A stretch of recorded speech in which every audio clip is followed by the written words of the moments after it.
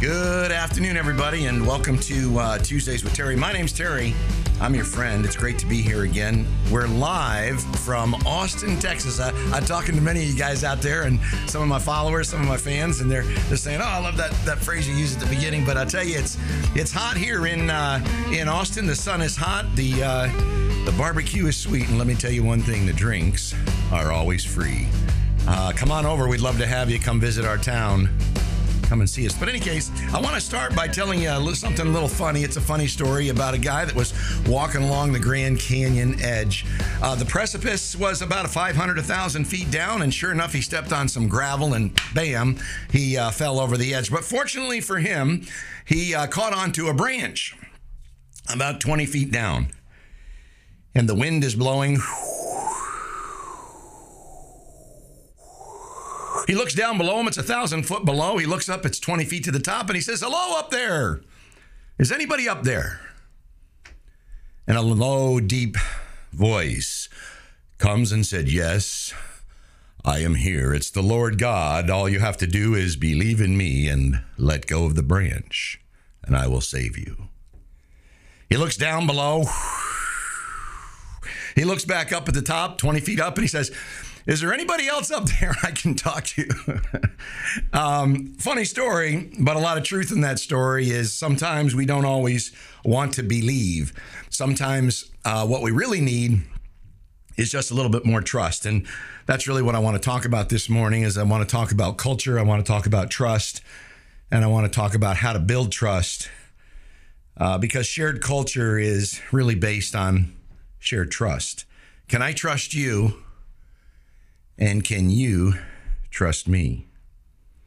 So I want you to role play a videotape back in your mind about a few things, but I want you to think about one time in the past in your life when you were on a team. I want you to think about being on that team and when you really, really performed your best. What words would you use to describe how you performed or what was going on within that team? How did it look? How does it look? How did that feel? How did it feel to be part of a winning team? Let me ask you this question. What was the level of trust on that team? Let me ask you this question. When you were winning in that videotape of your life, something that you were really successful at, sometime when you were on a team, let me ask you, was it about your training that really brought you through, or was it about the trust you had between your fellow teammates?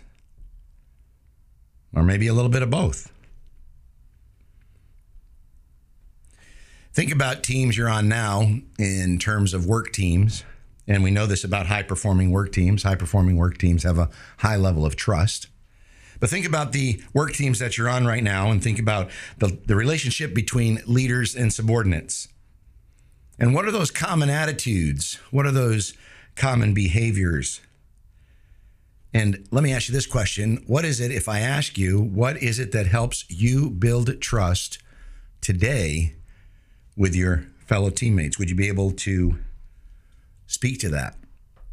Can you remember a time when you were on a team when there was not much trust?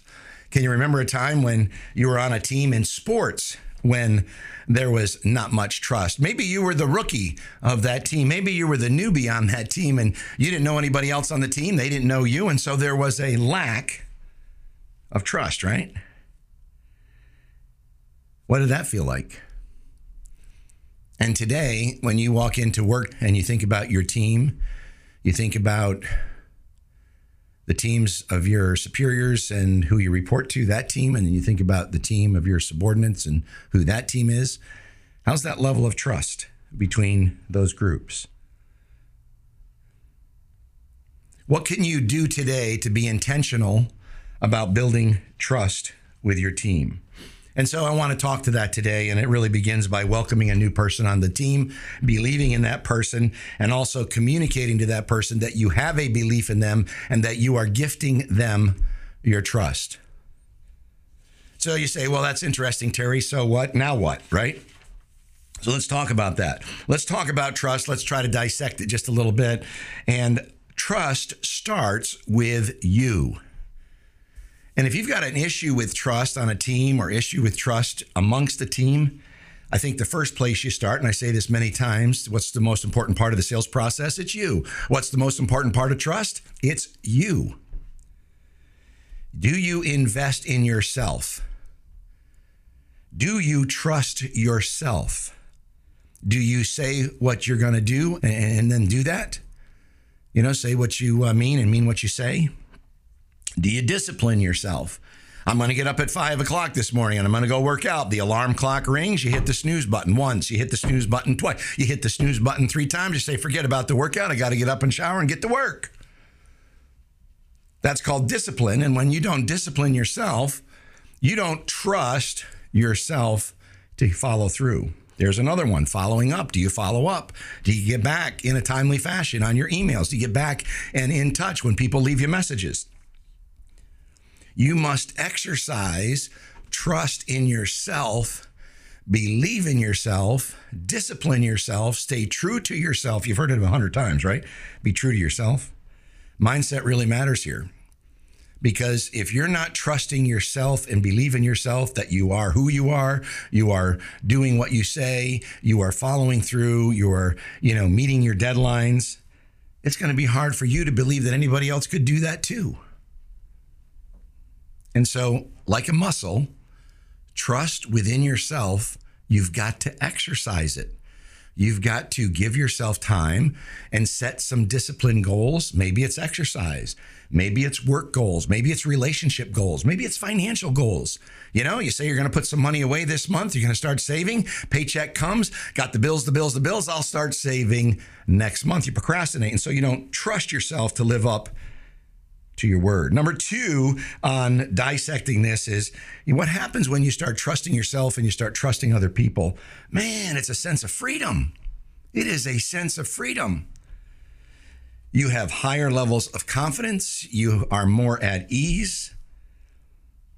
You get loose and you produce, man. I'm telling you, it's fun. It feels good. You have no worries. All I'm suggesting is it sets you free.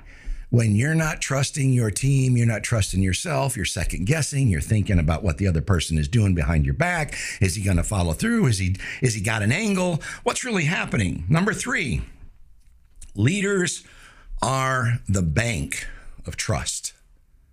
Leaders, man, you are the bank. And I want you to think about trust as a banking relationship. For all of you business folks out there, you understand banking relationships, right? You go to get a loan, there's terms, there's conditions, there's interest, there's penalties. All of that is true in the game of trust. You lend trust and you secure trust with your subordinates. You see, trust is about interpersonal relationships. It's not about transactional situations. It's emotional. And when you have trust, that subconscious mind, again, like I said, you're at ease. And what happens is you're always, always, always thinking with your heart and your mind. Can I trust you? Can you trust me? And number 4 is really it's about human beings, not hardware, right? It's about trust is all about the interpersonal relationship. People buy into people. People don't buy companies. How many times have you heard people don't leave companies, people leave people, right? I'm just telling you, it is a interpersonal situation where you make deposits like currency. It's an emotional currency. You make deposits and you also make withdrawals on your trust relationships with other people. It's a contract. Number 5, it's a contract. And it has terms, right? Just like the loan, except this one is not in writing. It's unwritten. Your trust relationships are unwritten. You know this. You get a loan, you got to make a payment, and it's got to be on time. It's got terms.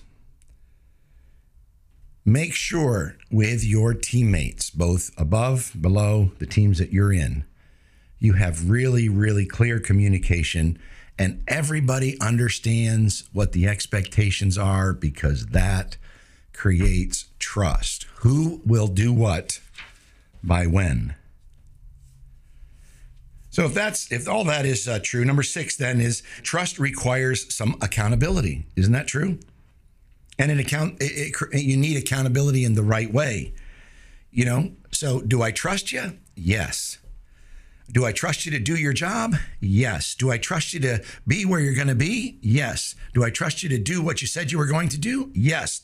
But the accountability piece is trust, but verify. I'm not talking about micromanaging. I'm not talking about picking up the phone. I'm not talking about surprise visits. It is an art and a science in the game of trust. Trust, but verify. You got to check in with them. How are they doing? And then you have to check in and up on the work that they're doing. Well, number 7 is what happens when trust is broken. It's very difficult to repair. It's hard. What causes it? Lying, cheating, unfair advantage, law breaking, all causes mistrust, shortfalls, and many times it is irreparable. You can never, ever get it back. Know that when you're making decisions in your own personal life. Know that when you're making decisions in business and in relationships. When you make certain decisions, you can never, ever repair it. But it doesn't mean that everything is irreparable.